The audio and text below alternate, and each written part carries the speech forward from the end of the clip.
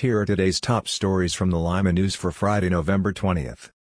Lima hospital leaders on Thursday warned they may not have the capacity to withstand a post-Thanksgiving surge of coronavirus patients, as persistent staffing shortages and an incredibly high rate of newly diagnosed COVID-19 cases throughout the region have already forced hospitals here to postpone some elective surgeries and find alternative care settings for patients who aren't quite ready to go home.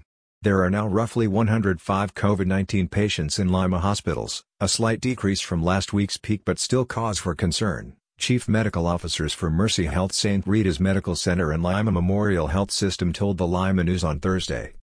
A 16-year-old male who police declined to identify was shot and killed Wednesday evening in Lima. A statement released by the Lima Police Department on Thursday morning noted police were called at approximately 7:30 p.m. Wednesday to the 300 block of South Scott Street in response to a shooting. Upon their arrival, officers found a 16-year-old male had been shot. The victim was pronounced dead by medical personnel at the scene. Today's podcast is sponsored by Fat Jack's Pizza.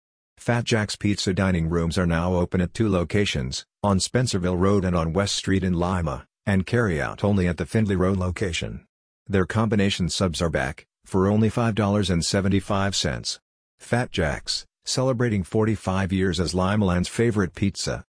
A former Lima police officer appeared in Allen County Common Pleas Court Thursday in 2 unrelated cases, one of which cost him his job earlier this year.